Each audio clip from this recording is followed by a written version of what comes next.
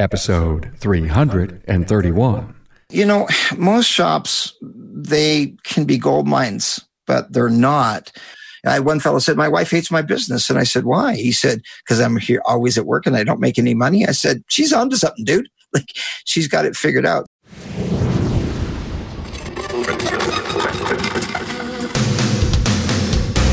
Welcome, aftermarketers, to Remarkable Results Radio. Listen to learn just one thing from today's episode on your journey to remarkable results.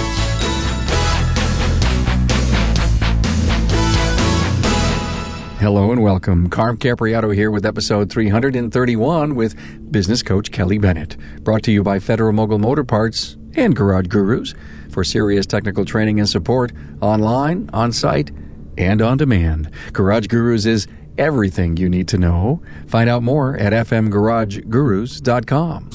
Hey, you know, when I think back to the start of the show in March 2015, I'm in awe of the support from you as you discovered this golden vein of good ideas and insights to spark your success engine.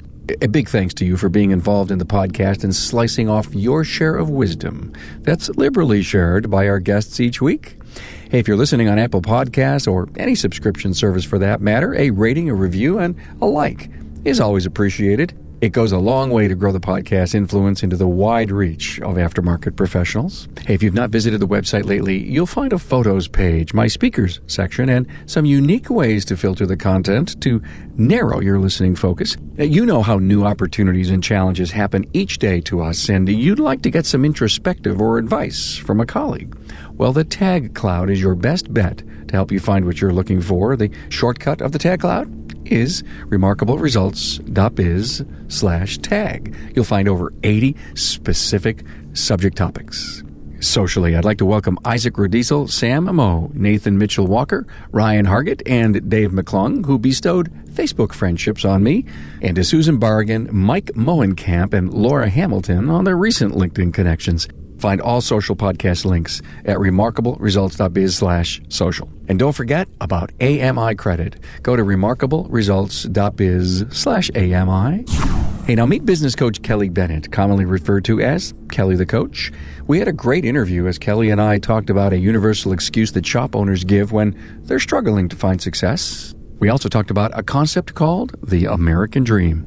We spoke about the role of a business coach, the 4 points of contact in a service business, being prepared for customers that shop for price, and the 5 wins necessary to find your success. Find the episode's show notes at remarkableresults.biz/E331. So glad you're on the Aftermarket's Learning Highway, where you get 3 amazing new podcasts a week to help align your personal and business strategy. Now, let's listen to Kelly Bennett. You'll be glad you did.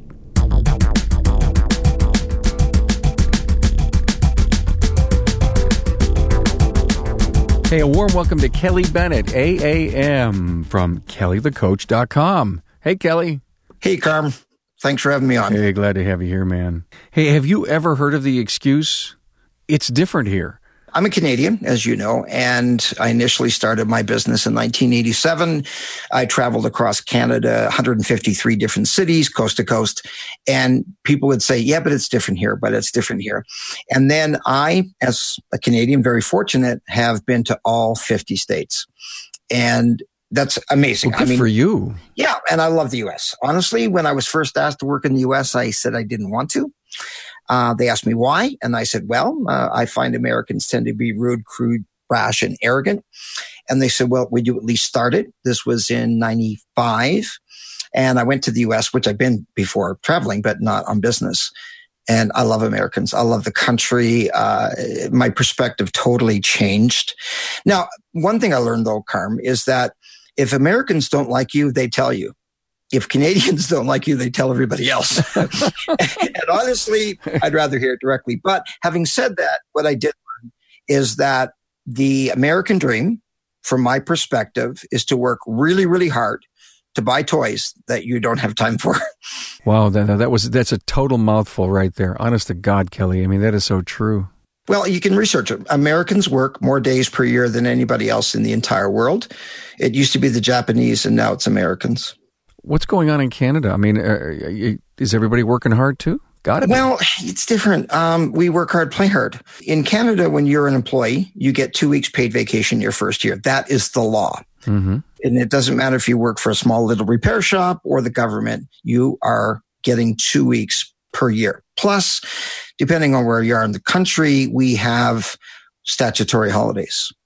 And, in the U.S., you've got Thanksgiving. Some people are off Thursday, go back to work Friday. Christmas is one day usually. In Canada, we milk that. I mean, Christmas Eve, you would probably never work past noon. And then there's Christmas Day. And then we have Boxing Day, which is the day after, which is kind of nice. And if that's on the weekend, we can stretch Christmas into 4 or 5 days. So, but bottom line is, I would say we're halfway between Americans and Mexicans, mañana. But typically in your first year working for a company, you have 1 month's vacation in a year. So go back to my question. People blame their problems on the outside world? Too often. And the old expression that if everything that goes wrong in your life is somebody else's fault, you can't fix that. It's too easy to blame other things, but we have no control over that. Kelly, help me with this. I remember visiting a shop a while back, a few years ago now. I walked in and said, hey, how are things? Took out an ad from the local, kind of shopper, penny saver type newspaper. And he said, here's what's wrong with my shop. And he pointed to the ad. Of course, I knew it wasn't that ad because when I looked around the business and I looked in the bays and I looked at every element of the business, I really wanted to drag him really nicely, respectfully, into his office, look him in the eye, and say, the problem's not the ad. The problem is what's inside. The man in the mirror. Yeah. How does a coach like you have that discussion with a shop owner? Maybe because 30 years of experience. And as a trainer, people will try to trip you up and try to ask you a question to see if they can honestly make you look foolish sometimes or make you look bad so they can look good. A lot of people will say, but it's different here. I'll give you an example. I was training in Nanaimo, British Columbia. And this guy said, okay, but you're an American. I said, actually, I'm not. I sound an American, I've been told. But I said, no, I'm Canadian. He said, have you ever been to Nanaimo before? I said, yeah, lots of times. He said, so then it's different here. And I said, what's different about Nanaimo? He said, we have price conscious people. I said, well, that's where they all went. I was wondering, they seemed to disappear from all of North America and obviously moved to Nanaimo. But I've heard it's different in Chicago. I've heard people say it's different in a big city. If you're in a small town, it's fine.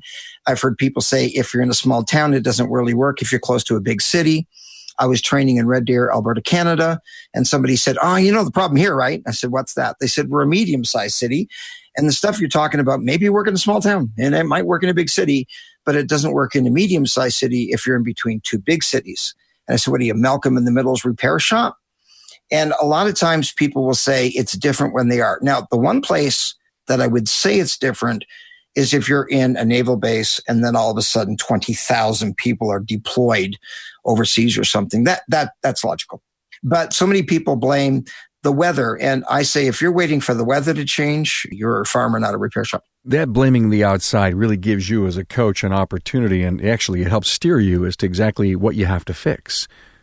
Correct.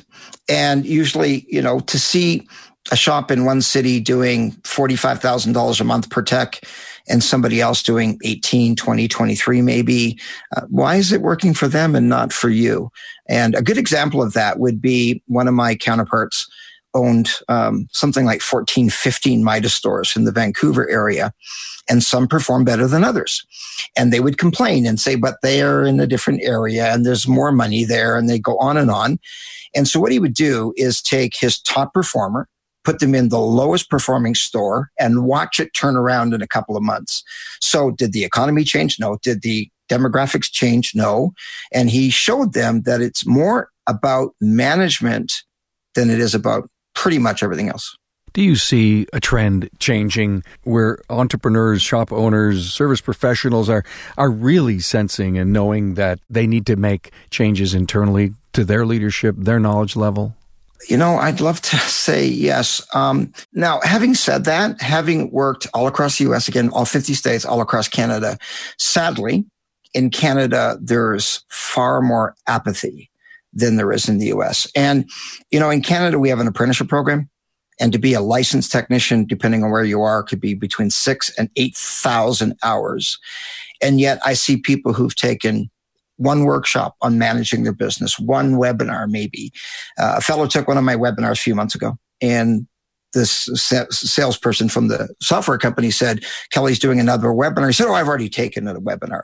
And I thought, if you think you can learn to run your business in a 2-hour webinar, and I had people say, if people need help managing their businesses, they really should never have started in the first place.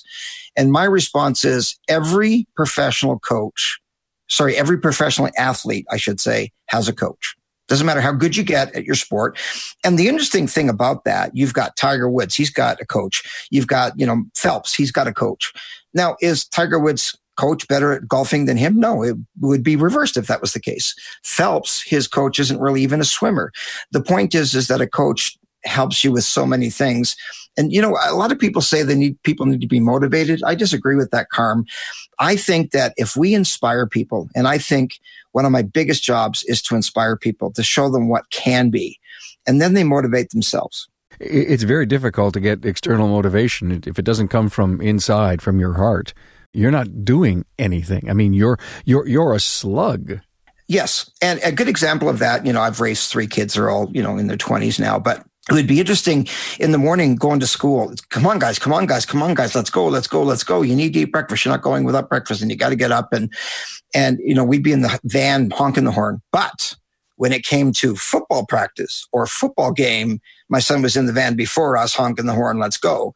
So he was inspired to go to football, but not inspired to go to school.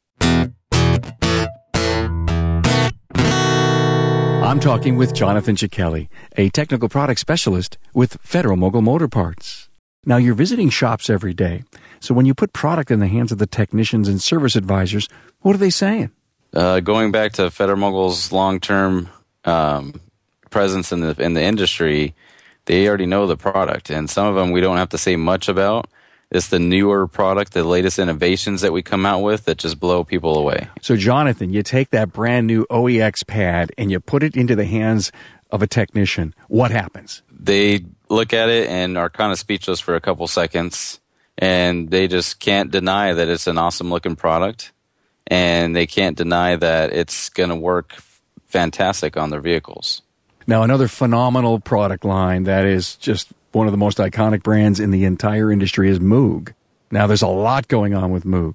The newest thing with Moog is going to be, I think, the most important thing to the shops is a newer design ball joint that we created, and that was off of technicians' responses to a boot design. That's that compression-loaded ball joint with the pre-installed integral dust boot? Absolutely. And as soon as I pull that out of a box and show a technician or a shop owner, they just were like, this is amazing. So, Jonathan, would you say that you're a champion for Federal Mogul Motor Parts and all the premium products? Absolutely. And a champion for all the training? I'm very big on training. I've always been in training since I've been in the professional field. So just to come back and support on the other end has just been an awesome experience.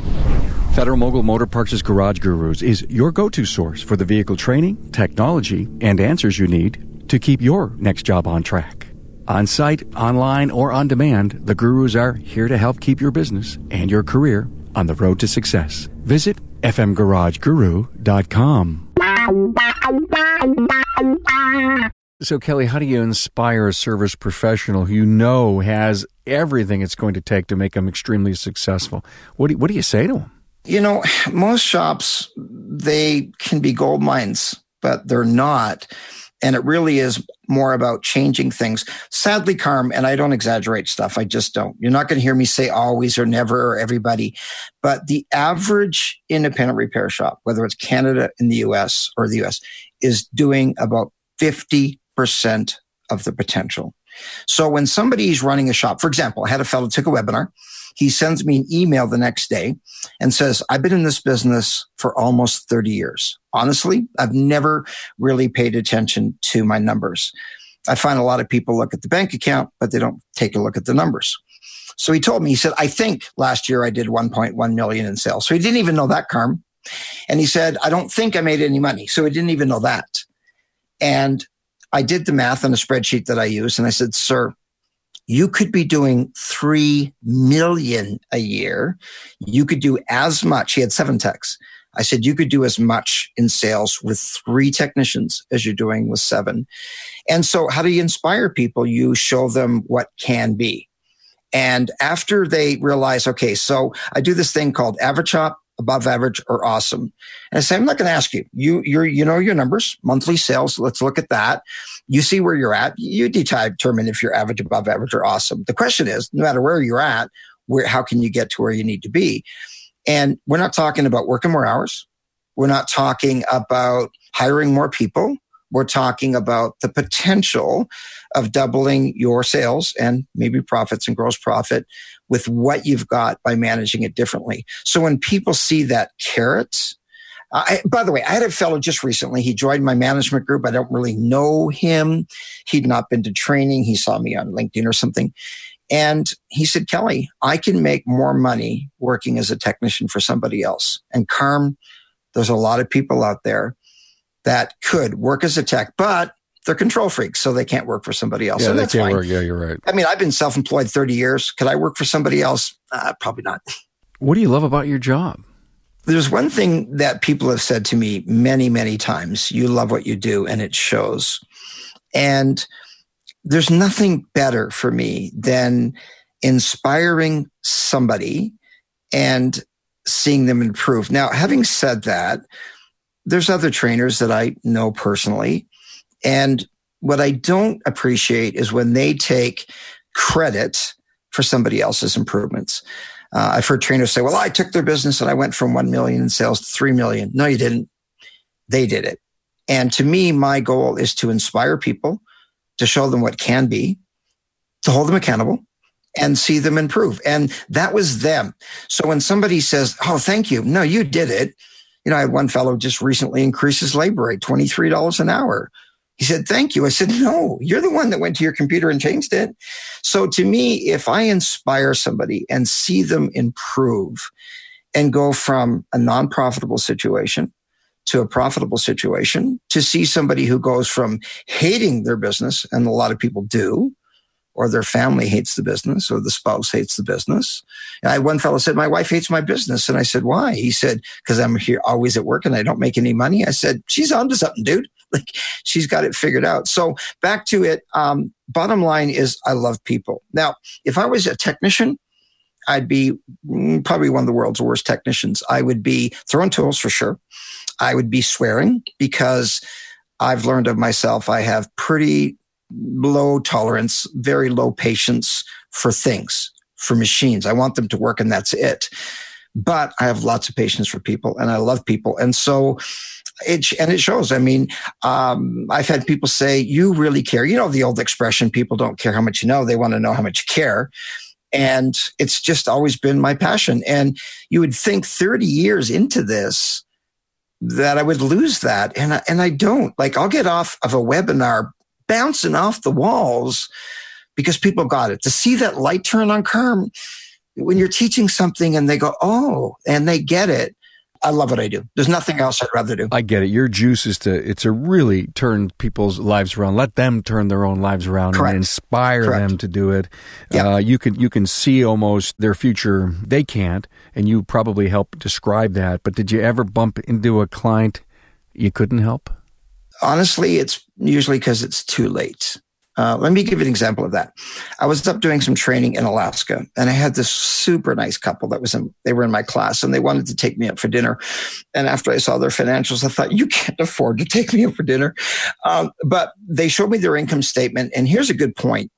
A lot of people will pay attention to their income statement, and it looks like they're making money. But they can't catch up. They can't pay their bills on time. They're not paying themselves. They can't pay themselves rent if they own their own business. And so this couple was in a financial management class in Alaska. We'd already arranged dinner. They showed me their income statement. I said, things look good, but what about your balance sheet? And she said, oh, we never pay attention to that. And I say, well, your accountant gives you this fancy, duotang binder, whatever. The first page basically says, if I've screwed up, I'm not liable. The second page is the balance sheet, and the third is the income statement. And a lot of people will automatically go to the income statement, right to the bottom line, and think, oh, we did well, we didn't do well, and move on.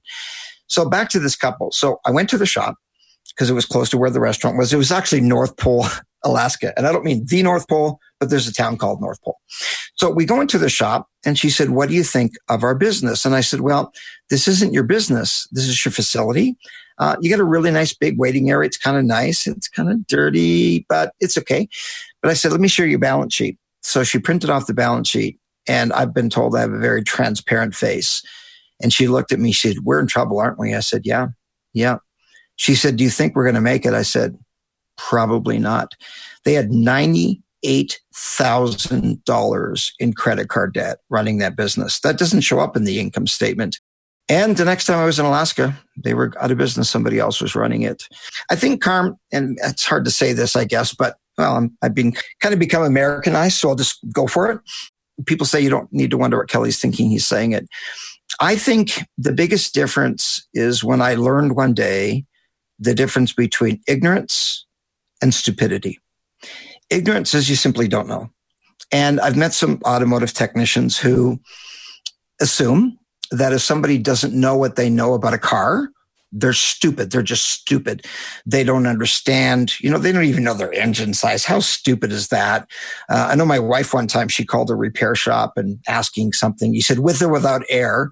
And she said, I don't know. And he thought, oh, she's stupid. I thought, you don't say somebody with or without air. We know it's air conditioning. But she didn't understand. So she's talking about something with or without air. What's that have to do? And that doesn't make somebody stupid. And so when I'm in a class and I'm teaching somebody, I don't want to be arrogant. I don't want to come across as arrogant. I make it very clear. Yeah, I can read an income statement. I can read a balance sheet. But if you gave me a wiring diagram, I would be completely lost. Because I don't understand a wiring diagram doesn't make me stupid. And because you understand a wiring diagram but don't understand income statements, that doesn't make you stupid. And it's really ignorance. And ignorance simply means you don't know. So if you've not taken much management training and you don't know and you learn, then you can become smart. You bring such a great point up. I learned a long time ago to say, I don't know. There was a point in time, I think, in everyone's life, they don't want to utter them words because it either is going to hurt their ego or it's going to put a facade up or continue to build a facade that they've been building for years. Oh, yeah, I know about that. It's good. And I think that your point you're trying to make and the point that I'm trying to shore up here is it's okay to say you don't know. In training, you're dealing with egos. I mean, I don't know if you know this, but I researched it. Only approximately 3% of Canada's population is self-employed. I took that further. About 3% of the U.S. population is self-employed. And if you Google it, about 3% of the world's population is self-employed. So we're a small number. And so if it was easy, everybody would be doing it. But that 3% is small, right? And it's typically driven by ego. And ego is not necessarily a bad thing. It can get in the way. But when you can say, you know what, it really is my fault. And I'll give you an example of that. I've done training where it's sponsored by a parts company. And I'll have somebody in front of me and there's this facade. And they think they know this and they think they know that. And they're nodding their head. And their sales rep is behind them shaking their head. And then later on say to me at the break, that mouthpiece? He's behind in his parts bill. He's always 90 days. So he's telling you things are going well, but they're not really going well. But back to your question, I think there's only two people, maybe a third, that I wanted to say, here's the problem. You really are too stupid to run a business. But the problem is you're too stupid to be an employee too. And the problem is even worse because you're actually ignorant about your stupidity. And so you don't even know. So the point is that most people, it's just ignorance. And there's very few people that I think are not able to be helped. Aren't you being harsh? Help me understand what you're trying to say here. As a coach, if all I say to you is nice things, what good am I doing? When I do an on-site evaluation in a shop, I have a 64-page, what I call report card. And is it hard? Yeah. In a class, it's easy. You're talking about things people are doing wrong without specifically pointing to people. But if I'm in your shop on your turf and I have to tell you, this is bad or this is really horrible. And, as a coach, I thought, maybe I'm being too hard on people. Honestly, and I mean honestly, I've had many people say, you know what, you weren't hard enough on me. You needed to be harder on me. So it's like a coach in a sporting thing. You need to know when you need to put pressure on, and how do you balance inspiration, encouragement with correction. And if you don't do both, you're not doing anybody any good. You told me once that there's 3 critical pieces of success. Communicate, communicate, communicate.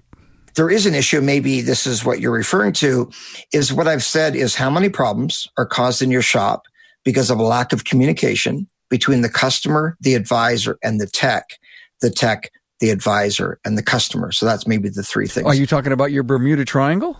A Bermuda Triangle is something different. It's part of that. The Bermuda Triangle, I mean, most of us are old enough to remember the Bermuda Triangle in the movie, and, the planes would, and I've found out that it was an issue with electrical magnetic, not my thing, but it's been solved with GPS. But in a shop, I talk about the Bermuda Triangle, and yeah, you're right there. It does relate to that. And I say in a shop, there are 4 human contexts. There's the customer, there's the advisor, there's the tech, and usually the owner. Now, sometimes the owner is the advisor, but in most cases, there's the 4, and somebody's got to be in the middle. So I'll ask people who's in the middle, and they'll say customer. Yeah, I'd agree with you that they should, but they're not really. And so back to what you were talking about there, correct. The advisor is typically the person in the middle of the triangle. Why? Because they communicate with all of them. They communicate with the customer. They answer the phone. They get them off the phone into the shop. They greet them. They get the information from the customer, and then they communicate to the tech, and they also communicate to the owner. So you can have happy customers, not happy techs. You can have happy techs and not a happy boss. So yeah, the triangle is a stressful place to be. And so I teach that there's things that you can do to reduce the stress of being in the middle of that triangle. And if we really changed our minds, our paradigm shift, if you will, and we have the customer is the focus, then things change and we can really reduce the stress of the advisor. I really believe that the most difficult position to fill is the advisor, because if you're a tech and you start your own shop and now you're the advisor, you're kind of giving up the cars and you're trusting people to do that. But when you get yourself off the counter, and by the way, I call that the evolution of the shop owner. Most start on the creeper in the bay, get into the counter, which is usually the most dangerous place for a shop owner to be because they give away the farm, and then eventually get into the office, and then hopefully eventually an absentee owner or maybe multi-store owner. But when you make that transition from the counter to the office, which most people never do, you're giving up the customers. And now you've got somebody that you need to trust with the customers. So people say it's hard to find a great tech. I'll agree. But I think it's much harder to find a great service advisor. And when they're in the middle of that triangle, it's a tough position.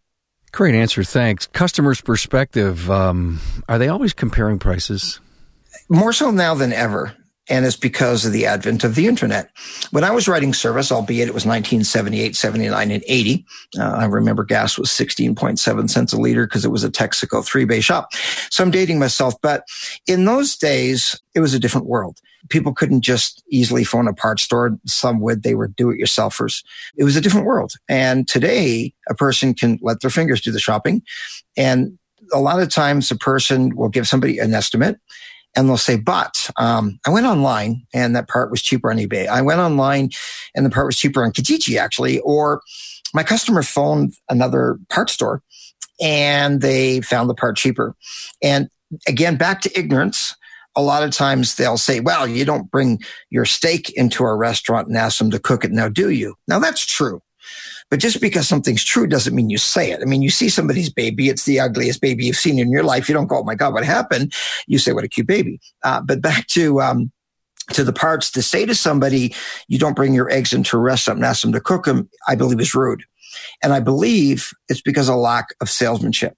So what I teach is that when somebody says, I saw the part cheaper someplace else, we suggest you agree. That sounds great. That's awesome. Can I ask you some questions? Okay. Do you know the quality of the part? Because our quote was premium quality, and there's parts out there, honestly, that we won't install in a customer's vehicle. Do you happen to know what the warranty is on that? And you pause because they might but they probably don't. Ignorance, not stupidity. And they say, well, I didn't ask that. Well, our warranty, which we recommend minimum 24 months or 24,000 kilometers or miles. And so when a person says, oh, I don't know, 24, okay. And they phone back and find out that part maybe is 6 months or 12 months. So people are comparing apples with oranges, but you have to be prepared. So when somebody says, I saw the part online, that sounds good. Do you know the quality of the part? Give you an example. I was in a shop one time doing an on-site, and this guy comes in, and I thought, what a chicken. He said, my son was here. So he sicked his dad on the shop. And some people will see that with a spouse where they'll have the spouse come in and be upset. But he said, you ripped my son off. That's a pretty bold statement. And the advisor didn't know how to respond to that. And he said, what happened? He said, the part that you sold him was far more than it should have been. And he saw it on eBay and it was cheaper. And he's looking at me because I'm his coach. I said, you know what? We really need to look into this.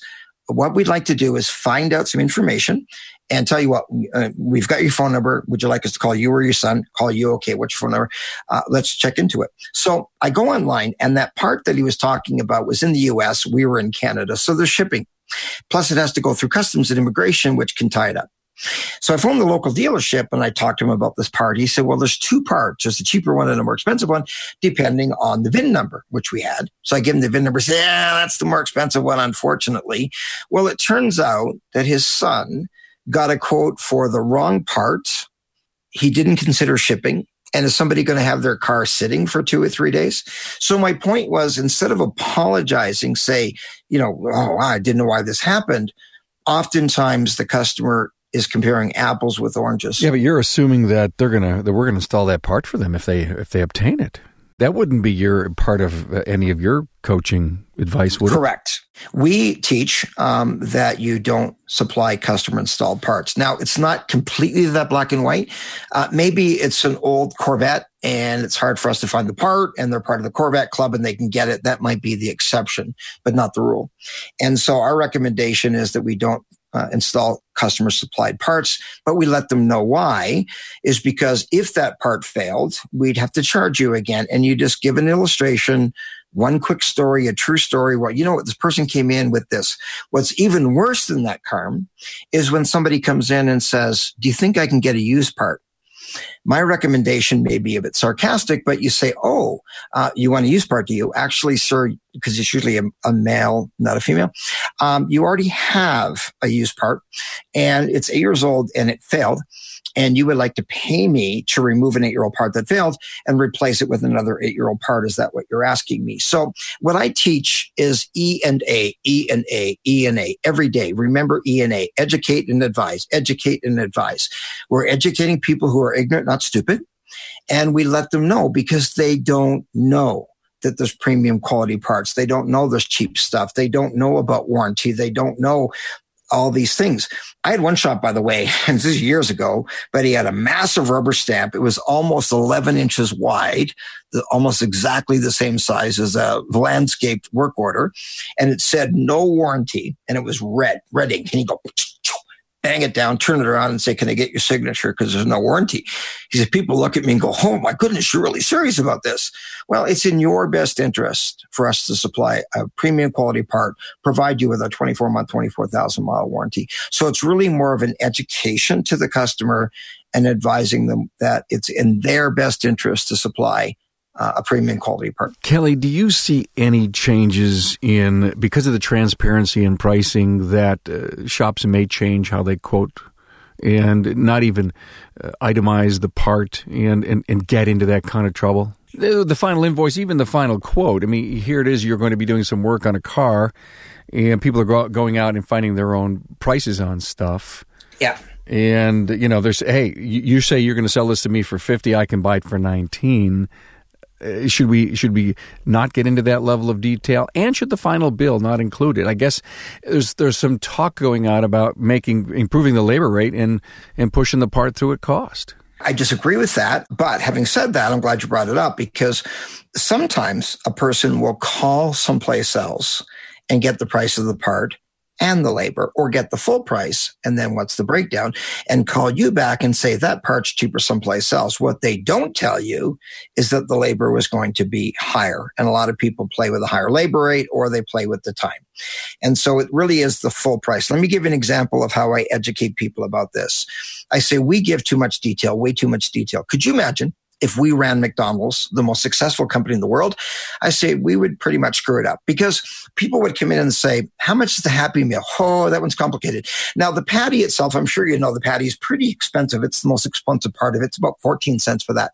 Now, I don't know if you know, but if you've seen the price of tomatoes, I mean, the price of tomatoes just skyrocketed, and that's about 4 cents. Now, the price of relish, holy crap, I don't know what's going on there. And so that's 3 cents. And, the bun, that's not too bad. That's about 8.5 cents. But, the little sesame seeds on top, I hate to tell you this, but we have to pay for those, but it's only 2 cents. Don't worry about that. And then the price of pickles. Holy crap, there's the pickles. No, it's the Happy Meal, and it's $3.99. Now, back to your quote, I recommend that we list what the parts are. We list in more detail the labor, but one price for the entire package without going into the detail. Now, you do need to list the part for warranty purposes. I won't mention the name of the software, but one of my favorite softwares out there allows you to change the part number to be just the last 5 digits or 4 or whatever it is, not the full part number. And it's brilliant because a person says, oh, I wonder how much this part is someplace else. And they call and they go, how much is part number 4792? Oh, we don't have a part number 4792. So it doesn't allow them. And that would be like your plumber coming out and breaking down the invoice, how much you're paying for the pipe and how much you're paying. The bottom line is it's the Happy Meal, and we give them a full price part. Pricing for parts is so easily available. You can get a price quote through tons of .com services today for jobs. And does the service professional need to really be aware of this stuff and maybe take on some different tactics? Again, it's about education and training more than anything. Too often, one of 2 things can happen most frequently. One is no patience for the customer. I don't have time to deal with people like that. And you know what? It's not a huge segment of the population that's pricing parts. It's, according to what I've seen, about 12% of our consumers are cheapskates. There was a study done. How far would you be willing to travel to save $10? And I think it was 5 miles or 5 kilometers or something. But that's only 12% of the population. The problem is those 12% tend to be arrogant, rude, angry, yell, and that can ruin our perspective. Most people are reasonable. So don't allow the people that are price shopping like that to distort your perspective of your customers.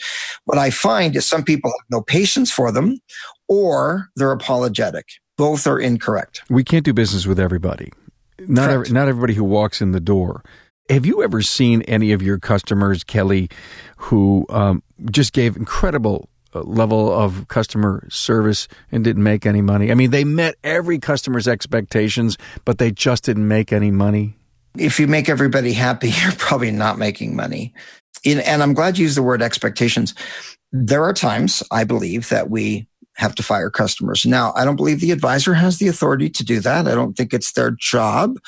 And when I'm teaching advisor classes, I say, don't go back and tell the boss that I told you can fire customers, because that's not what I'm saying.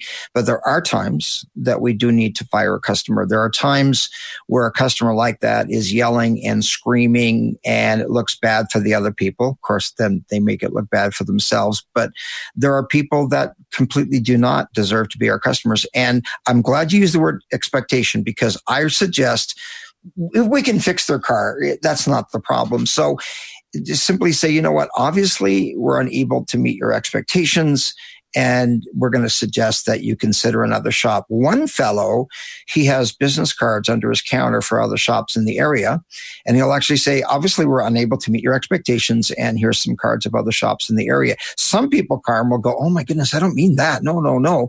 And they become apologetic and they realize they were difficult. Not always. You're really looking for a win-win almost out of a relationship, at least a win-win. I mean, it's got to be profitable, done your way. You've got processes and systems and parts and quality and timelines, and the customer's got to kind of fit. When I first started training, I would call it the win-win, and then I changed it to win-win-win, and now I've made it 5 wins.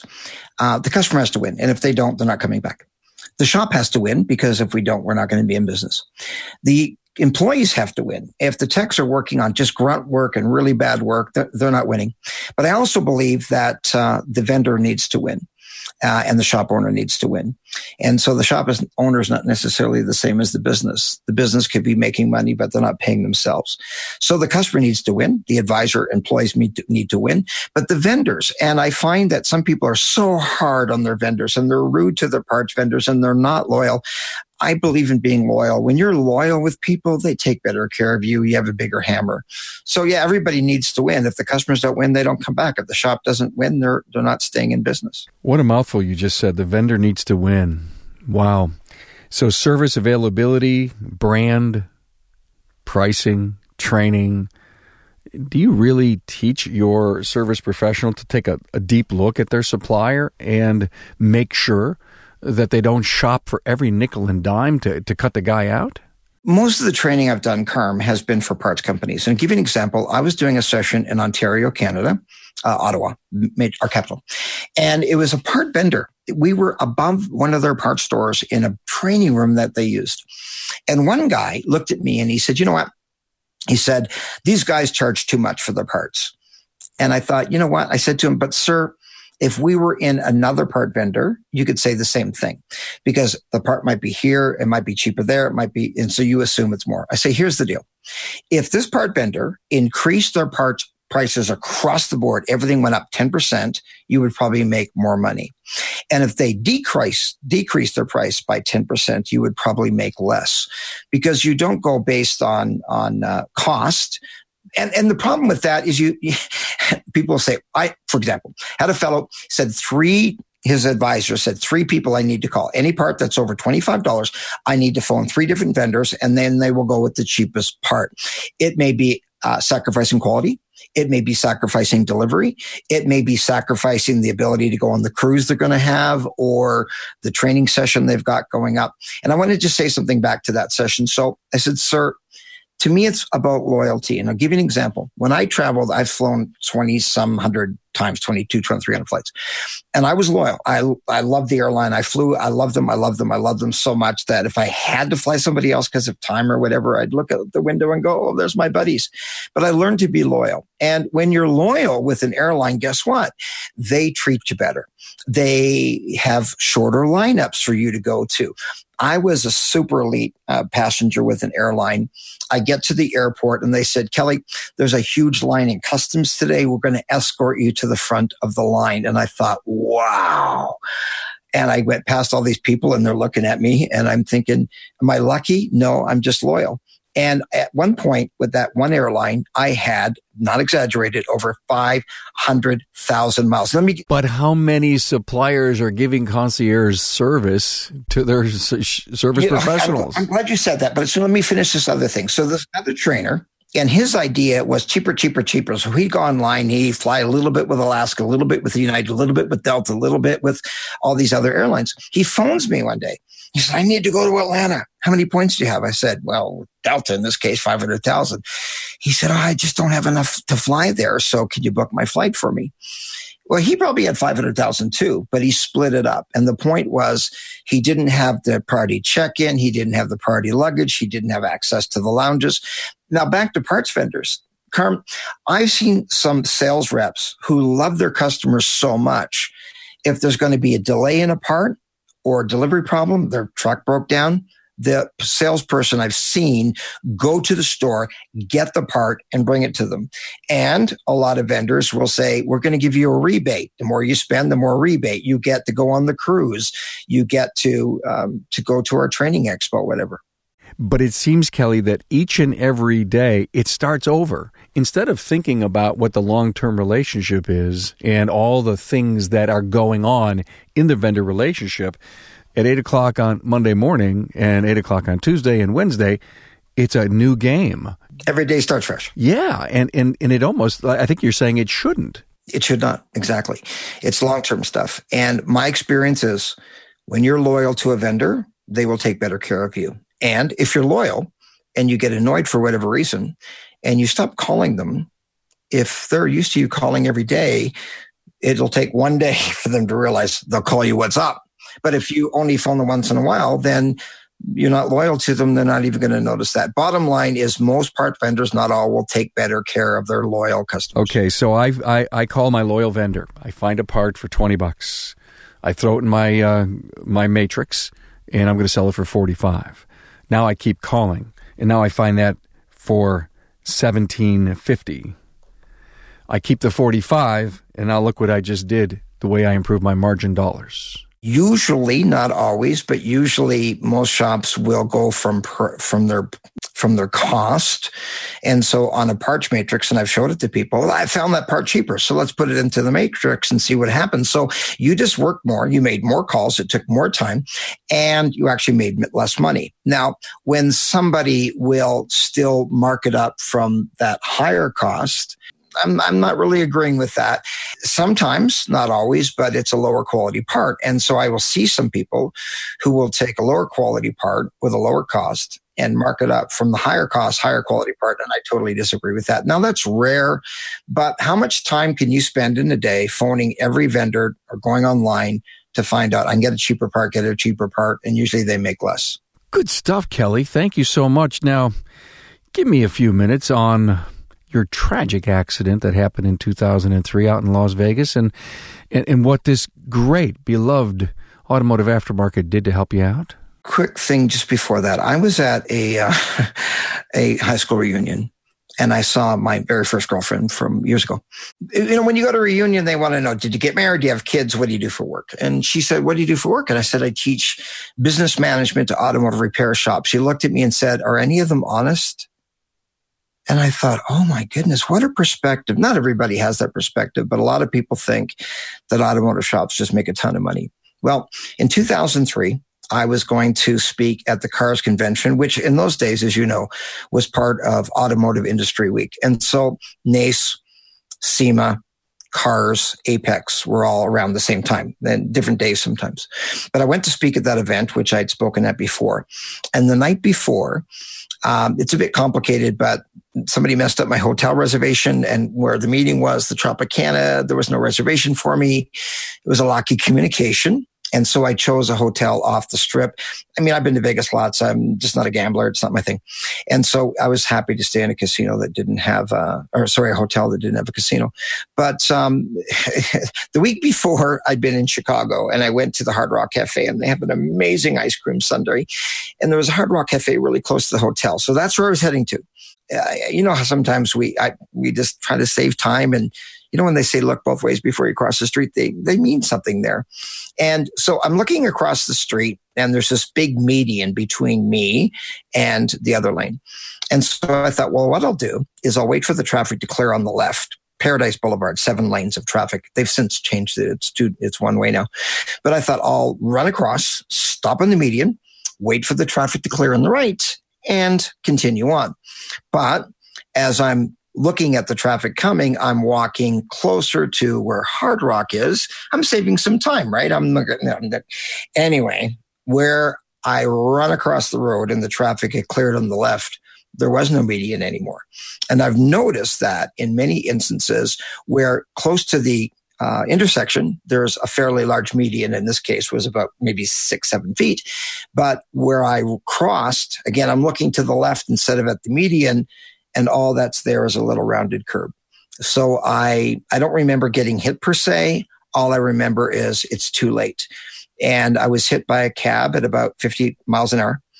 And I don't remember that, of course. And I woke up in the hospital after being in a coma for off and on for a few days. But so I was in a Vegas hospital for 2.5 weeks. I was airlifted home in a Learjet, and I was in the Calgary hospital for 3.5 weeks. And I was in a wheelchair for 5 months. And so I was not working. I'm self-employed. There's no insurance money for that. And so I didn't work for 5 months. And I was in tears even right now, almost every day, Carm. When I was in the hospital, one of the nurses came in and said, look, this has got to stop. She said, people are calling for you all the time. She said, who are you? And I said, well, I'm not a big shot. I just happen to be well known in the automotive industry. And it's not like I can tell people to stop calling because it's not the same people. It's different people. I mean, people went to the event that morning and Chris Chesney from CarQuest, who had booked me, he had to teach the class and he explained what happened. And some people came to visit me at the hospital then, and phone calls and cards and letters and emails. And then money started coming in. And there would be one day, for example, I was in hospital in Calgary. And because I worked in the U.S., I would get U.S. dollars, of course, and which was $1.50 some at the time. And I wouldn't keep money in that account. I'd put the money in and then transfer it to my Canadian account. And so one day, one of my clients phones me and he said, Kelly, we want to help you. I said, I'm fine, ego. He said, no, we really want to help you. I said, well, if you want to lend me some money, he said, no, I don't want to lend you money. You've helped me make so much money, and other people in this industry, we want to help you. And he said, I didn't ask you. I love Americans. I didn't ask you if we can help you. I told you we are going to. How do I get you money? So I'll give you my bank account number. Carm, the next day I phoned my bank. The balance of my US dollar account would usually be like $1 or something, a little bit to cover service charges. Your US dollar balance is $9,500 in one day. And if you added it up, which I did, all the thank you cards, which I sent out, but get well cards, somewhere around $40,000, $42,000 was given to my family over that 5-month period. At least 30 to 35,000 came from the automotive industry. And I had people write cards and say, you know what, Kelly, you've helped me make so much money over the years and we want to give back to you. So when people talk negatively about the car industry, I can tell you, I love our industry. Some of the nicest people I've ever met are in our industry. And so again, I was in tears pretty much every day. I get the mail. What a great story. Great story.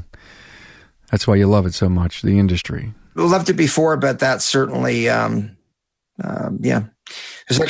a YouTube video that describes that accident and explains what happened and some pictures and such. But glad to hear the story. Thank you for sharing. Hey, you live in Calgary?